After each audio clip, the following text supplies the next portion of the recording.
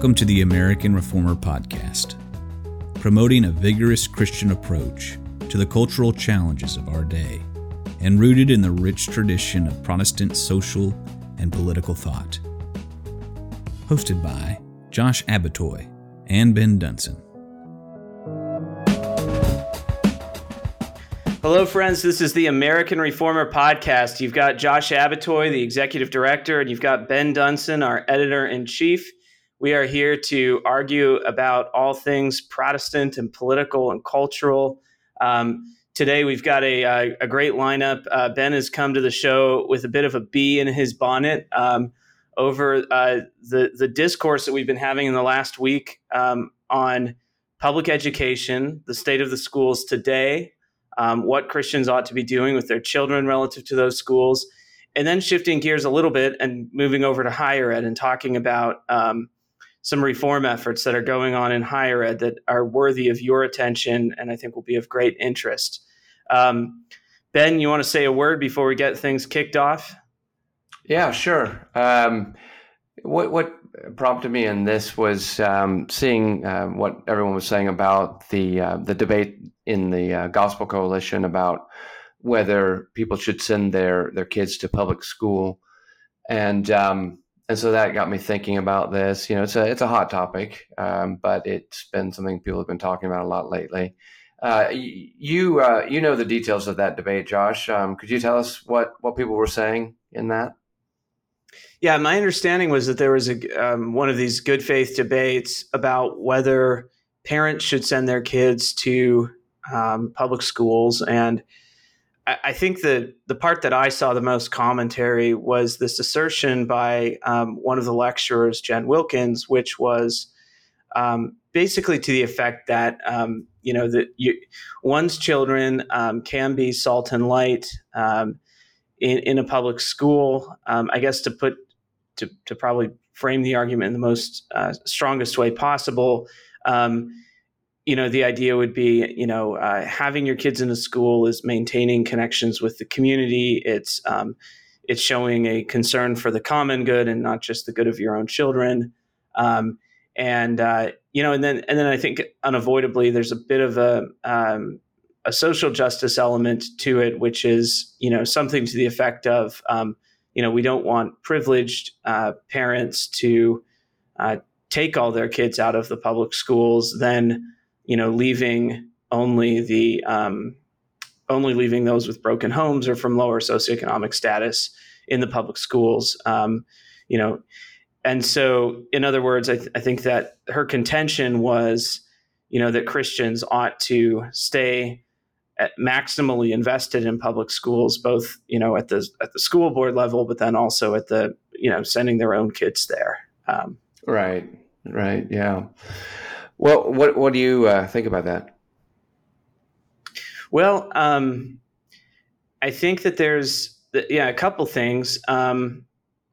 So it's great to be plugged into a community of any sort, but there's those standards will vary. But there's a red line in any community where you say, the conditions are now such that I must withdraw or my children must withdraw. Right.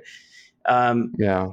A public school, there's such a red line, and it seems pretty clear to me that we've crossed it. And really what that means is, you've gotten to a stage where, your kids being in public school are likely to be exposed to harm, to moral harm that, it's that it can't simply be sort of nuanced over the nights and weekends when you have a little time with them, but it's potential harm that can last a very long time and helps to shape their moral character. But more fundamentally, even than that, I think is who is a parent's primary duty to, and I think that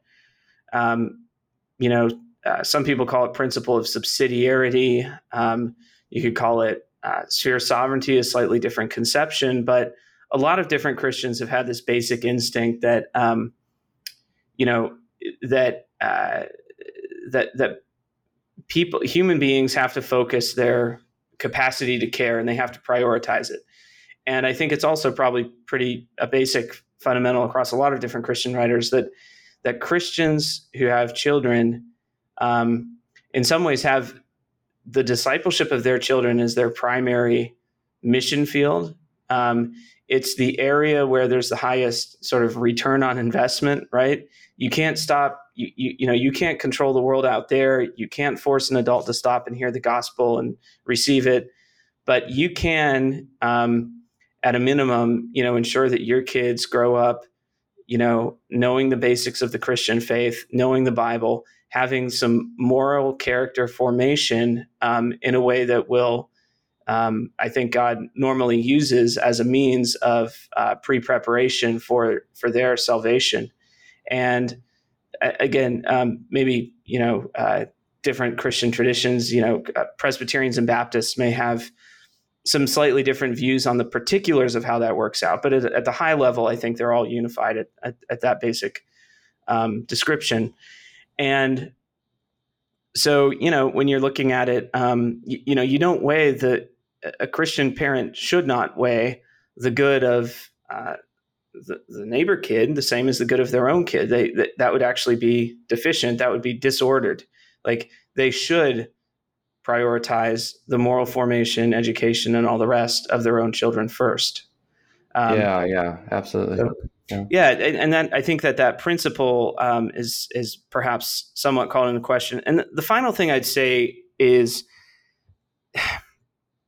there's been a lot of, this has been a very popular sort of lefty trope for like 30 years, that you're a bad person if you take your kids out of public school. Like, you as a parent have a duty to help redistribute privilege. And, you sending your kid to the crappy school down the street is helping to redistribute privilege. And I think it's hard for me to not see a little bit of that trope making its way into sort of Christian wrappings. So actually, I tweet a lot. I tweeted about this. I said something to the effect of, what I'm gathering here is that, Christian parents have an obligation to, they need to be mindful of the ways that they're discipling their children, and it's perpetuating structures of oppression or something like that. Yeah. And I think, right. I mean, because I do think, like, we can't let trendy packaging around social justice distract from the affirmative good that it is. I mean, we want parents who are primarily incented and interested in the holistic, healthy formation of their children. And when they're the ones that are primarily feeling the responsibility for that, oftentimes that's when it will be best accomplished, in my opinion.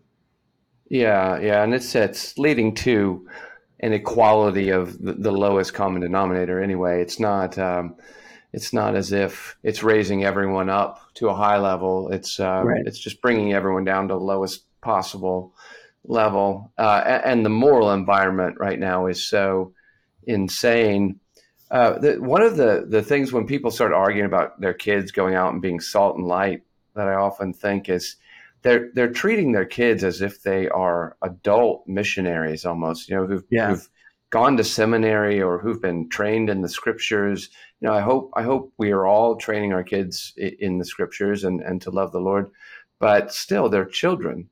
They're not equipped for that. They can't be. They're not ready for that. That's not even their responsibility before the Lord, to go out and be missionaries. And it's almost always the other way around, especially today. They're being catechized by a very hostile and godless world. You hear about the percentages right now of children in the schools that are identifying as gay or as trans. I'm hearing numbers from anywhere from something like 20 to 50%.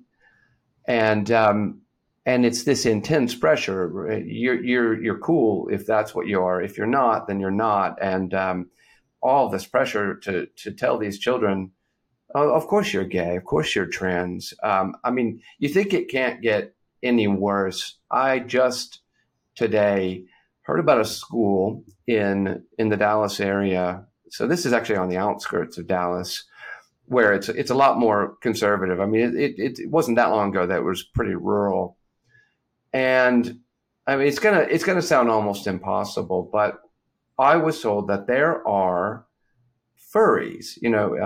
Don't look this up if you don't know what this is, because you don't want to.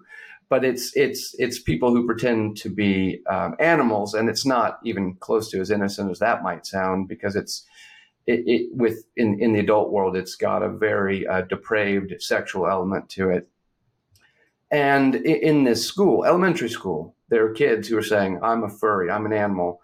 They are sitting in the back of the room on the floor in kitty litter, licking themselves during class, and they're being accommodated. I mean, they're literally in our world. There is no limit to how far you can go, because we've completely abandoned the idea of there being any sort of stable human nature that derives from God. You take that boundary out, and I mean, how far can you go? And we're going to send kids into that, and this intense social pressure on them, and we're telling them, you have to go and convert them, you have to go and change them. That's not even their responsibility. Are the parents that are saying that, are they going into their jobs and just boldly proclaiming Christ, no matter the consequences? That seems kind of insane to me. Yeah. Sorry, I've got to riff on this a little bit more. Yeah. Education, the Greek word is paideia, it really means enculturation. And one intrinsic concept carried here is that it's a process of being enculturated, prepared for membership of a particular culture. You're passing on a particular corpus of knowledge that you think is worthy for the next generation to know. And, let's be clear, and maybe this is getting a little bit more radical, but I mean, what we're saying is that a truly public school or common school amongst all members of our society right now, the predominant culture is not going to be one that Christians want to enculturate into. It's a degenerate culture. It's one that's largely aimed at destroying Western civilization and the vestiges of Christianity in Western civilization. So, there's certainly the aspects of avoiding moral harm, but this isn't merely about trying to avoid the evil and playing defensively. It's also, the whole other question here is, what's the missed opportunity? What are your kids not learning? If they're spending 8 hours a day, reading what's probably, relatively trite junk in many cases, when, they could be reading, classics of like Western civilization and getting enculturated into an actual worthy culture. And that is a little bit more radical, because if you adopt that posture, you are somewhat saying, Christians, you have an obligation to develop an alternative culture. But I do think that's bound up in what it means to disciple children, I think. Yeah. And since the 60s, at least, they've gone into a public school where they're told, whether God exists or not, that's not our business, but you have to come in and you have to operate as if there is no God. You can't talk about God. You can't have any sort of assumptions that depend on God. So we just have to be public atheists in principle, whether or not you're a Christian. How can a Christian do that? How can a child go in and do that without being harmed? I'm not in principle opposed to a common school. I don't take the more intense libertarian view that it's just in principle wrong. And I even think back in my own. I was public educated my whole life. My elementary school, small town in Oklahoma. I can still remember assemblies where I'm not sure that they could get away with this today, but the principal was talking about God very openly, and not just even generically, but he was talking about the Christian God, the true God. And he didn't feel any sort of sense that he was going to be in trouble for doing that. It was very open. Most people were at least outwardly Christian. I mean, that was even true for me all the way through high school. You kind of had this sense that almost all your teachers are Christian, that's sort of supportive of Christianity. But even there was that line. You can't talk about Christian truth because that's off limits. It doesn't have to be that way, but it has developed that way since various court cases in the 60s and things. Yeah.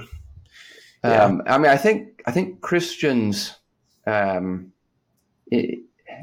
this point they have to recognize. I don't really see how they cannot see how almost inevitably their children are going to be damaged from that in the current moral environment. It baffles me. Yeah, well, and this ties into a topic I hope we get to, which is higher education and the way that I don't want to do a frontal assault on teachers, but here goes, I guess. The politics of the institutions that are churning out teachers for these schools all over the country, the politics and values of the curriculum companies, of the professional associations, they're all sort of rotten to the core in very fundamental ways, and so I mean you might think you're safe, if you're out in the country and your principal goes to church with you, but it's very likely that throughout the ranks of your school, even the one that you hope is safe, there's just a lot of bad being done, and then going back to the earlier point. Even if you are in one of those very rare schools out in the country where prayers are still had and where kids are not exposed to kind of the worst excesses of the moral revolution, they're probably still learning a very just poor curriculum relative to what they could be learning at a Christian school or homeschool or what have you. Yeah, no, you're right. I mean, the teachers' colleges they're completely taken over by damaging ideology, woke ideology. I think even if you don't want to support public education, or if you don't send your kids to public schools, one thing I've thought though is that we probably do have a vested interest in trying to help people who are trying to take over school boards and things like that. There seem to be some things that can be done. I honestly don't know how much can be done. I think I hear sometimes in the community people who are trying to take over these school boards, and they're talking about all of the explicit sexual books in the library and things like that. And I think even if they're successful, they're probably, it's going to be like removing some books from the library. Like that's so far from actually dealing with the root of this, the teachers' colleges that license the teachers, like you said, the curriculum development, all of that. But nonetheless, I mean, I do want to help them. I do want to support them. I mean, even if most evangelical Christians take their kids out of public schools, even if conservative Catholics take their kids out of public schools, it's probably still the case that the majority of our fellow citizens, especially future voters, lawmakers, judges, it's kind of terrifying when you start thinking about it. They're going to be going through the public school system, and we have a vested interest in making sure that it's as good as it can be. But I can't see really anymore how to stick with that system. Well, I mean, Texas also, I mean, let's be clear, educational reform is advancing very quickly. Texas is passing it this session. I think another, just a variable here is, I think it's an interesting question for churches is, if you've got a budget surplus, would you consider using some of that to help launch a Christian school that meets in your church or what have you? There may be different views on the appropriateness of a church running the school per se in different denominations, but but do you view that as a mission field, like launching a Christian school in your community? Because that all of a sudden became a lot more financially feasible in a lot of areas across the country. So. Yeah, and there's a lot more demand. I know that. I'm hearing that across the board. And it's interesting because I know a good number of people who have been. I mean, they've gone through public school. That they thought their kids would all go through public school. They were very supportive of public school, and even they now are pulling their kids out. They can't handle it. Right, I think rightly so. And they're looking for options, but I know a lot of them, they look around, they say, well, it's pretty expensive, or the Christian schools are really far away. So I get the sense that there's a lot of demand for that, and that could be really beneficial. I think there's probably not actually enough spaces. I'm hearing about a good number of people that are being turned away because there's just not enough spaces. So you mentioned the legislature, and that kind of brings us into some of the stuff they're doing with higher ed as well. In Texas, in Florida, we've had Scott Yenner write for American Reformer on higher ed reform. He wrote an article called "Higher Ed Reform in Red States." Very, very good article, and it was very practical too. It even included draft legislation that could be used in this area. You've done a lot of thinking about this, especially with regard to diversity, equity, and inclusion in higher ed. Tell us about some of the stuff you've been seeing. Yeah, I mean, well, DEI has been promulgated by outlets like Harvard Business Review and, basically prominent mainstream outlets as sort of like a neutral, set of tools that will help an institution be welcoming to all of its constituents, giving it the best framing, right? But I mean, obviously it becomes a vehicle for sort of radical critical theory and racial ideologies. From speaking from the corporate world, there's been in the last 3 years a wave of hirings of DEI C-suite executives who make very strong salaries, and essentially their job is to look around the business or the institution and find problems. That's how they justify their continued employment and high salary. So this has been in the media. It's been, people have commented on some of the really kind of astronomical salaries these officers sometimes get. And perhaps I think probably everybody knows all about that gig.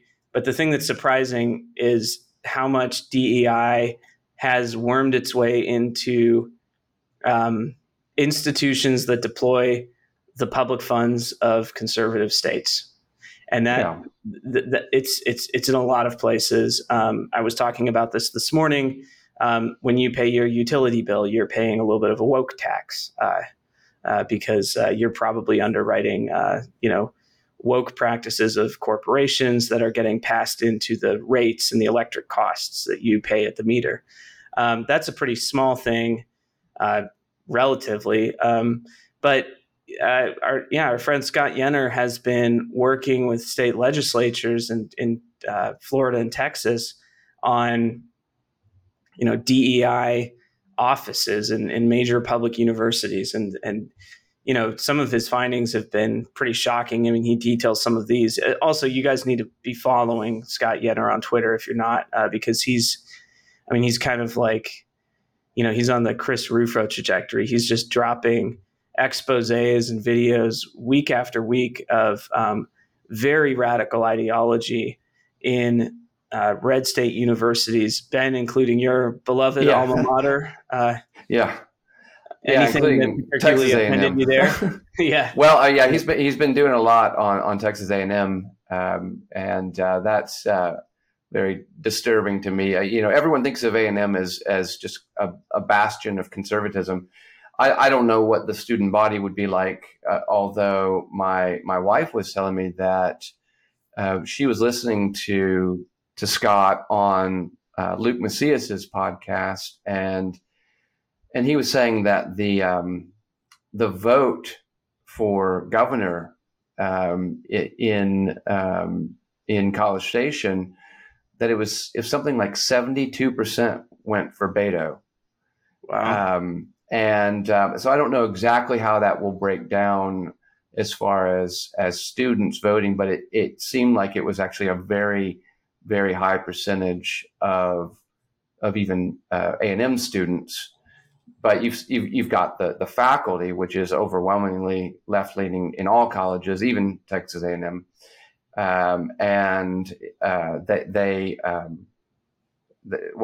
Scott has these audio and video of administrators. They're showing very clearly how they're trying to take steps to circumvent things that Governor Abbott's doing to tackle some of this. And so I was shocked to see even A&M which some people think of as practically like a Christian college. At least they did when I was there 20 years ago.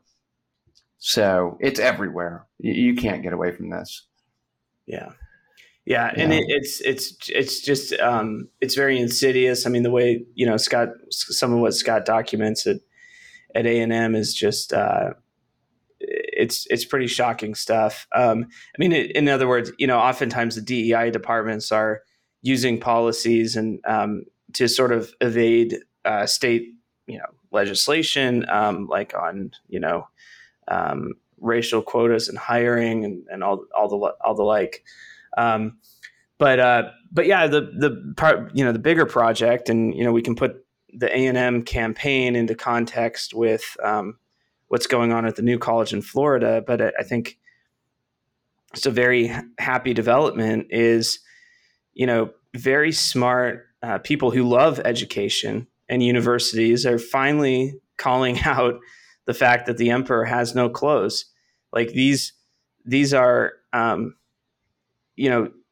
colleges don't become liberal and extremely radical just because that's what smart people believe or whatever, right?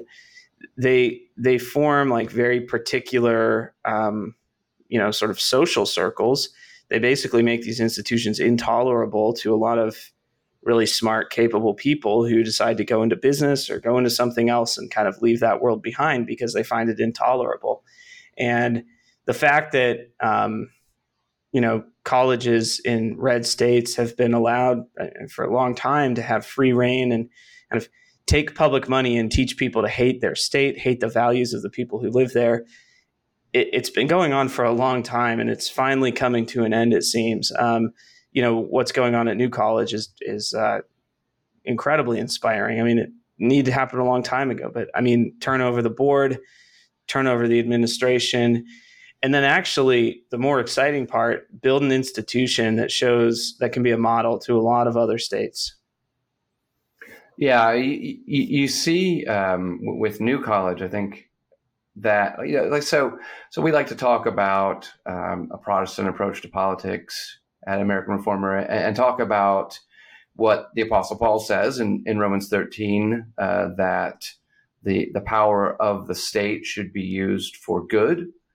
That's apparently an utterly shocking idea to a lot of Christians, and they tend to hear something about like terrifying authoritarianism, and there's a lot of people that are acting as if you even say that. Let's use the power of the state to do good in higher education.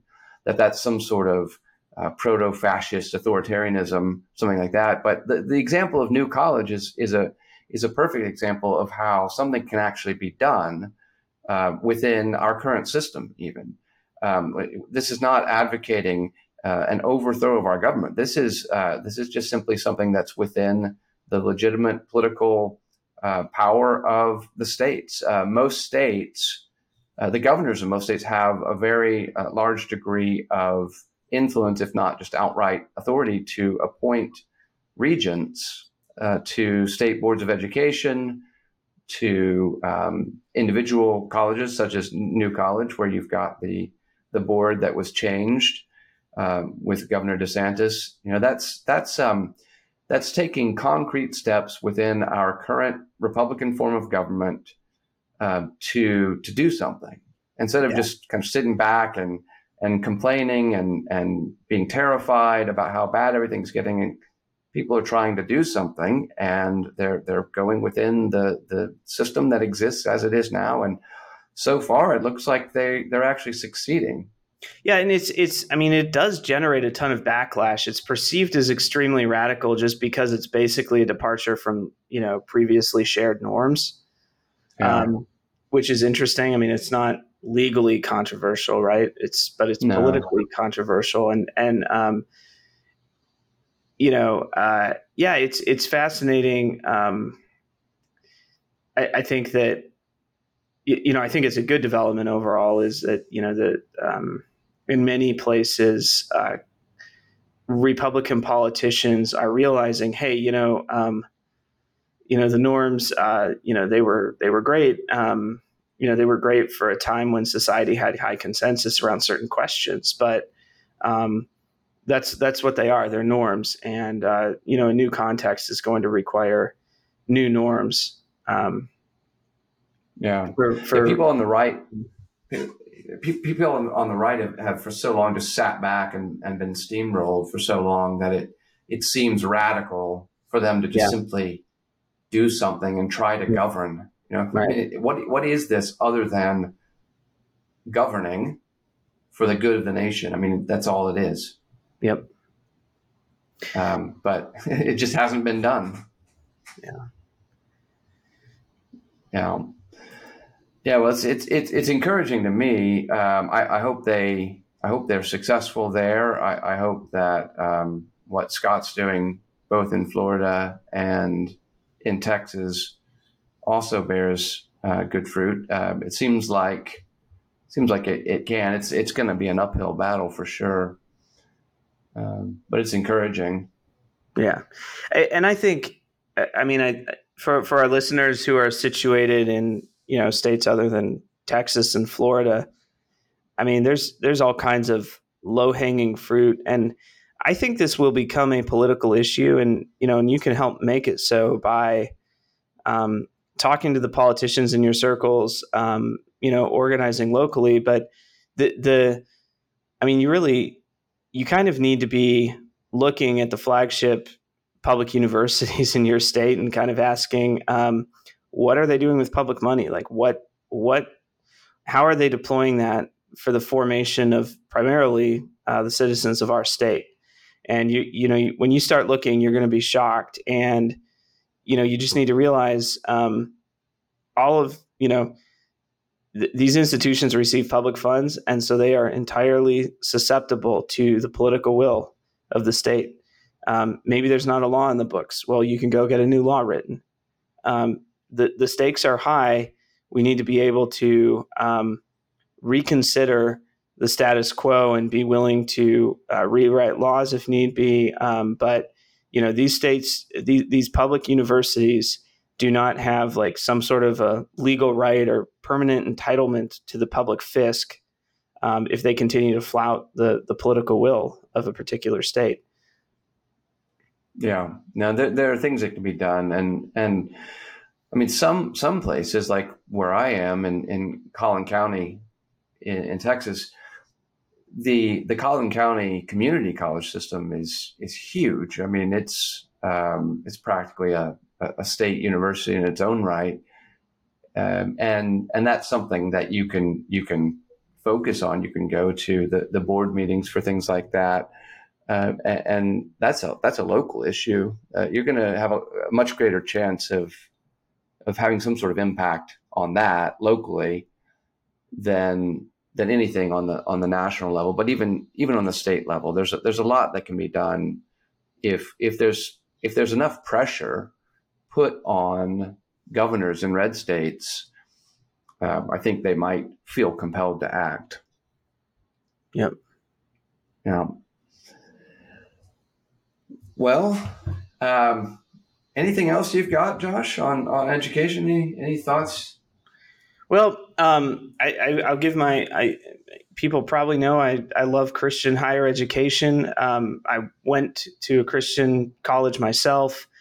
I think for my final word, what I would just say is reshaping these public universities does also actually require very strong Christian higher education, because there's a severe lack of a conservative bench to fill out administrations and faculty at public universities. And so the Christian higher ed actually has a very important role to play in this whole ecosystem, in terms of preparing and training future leaders of reshaped public universities.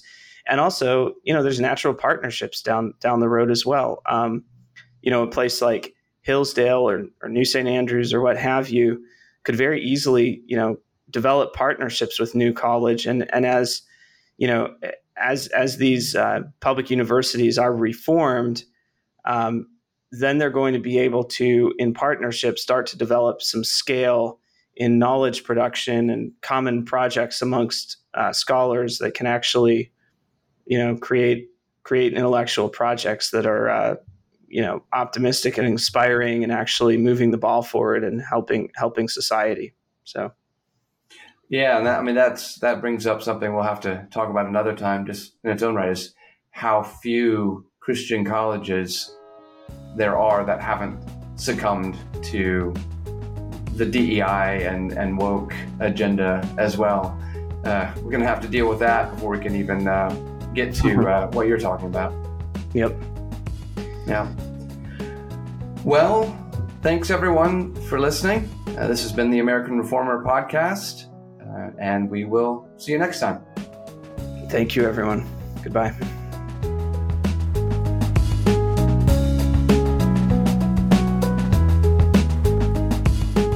Thank you for listening to the American Reformer Podcast. Make sure to visit us online at AmericanReformer.org. That's AmericanReformer.org. You can also follow us on Facebook and on Twitter at AM Reformer.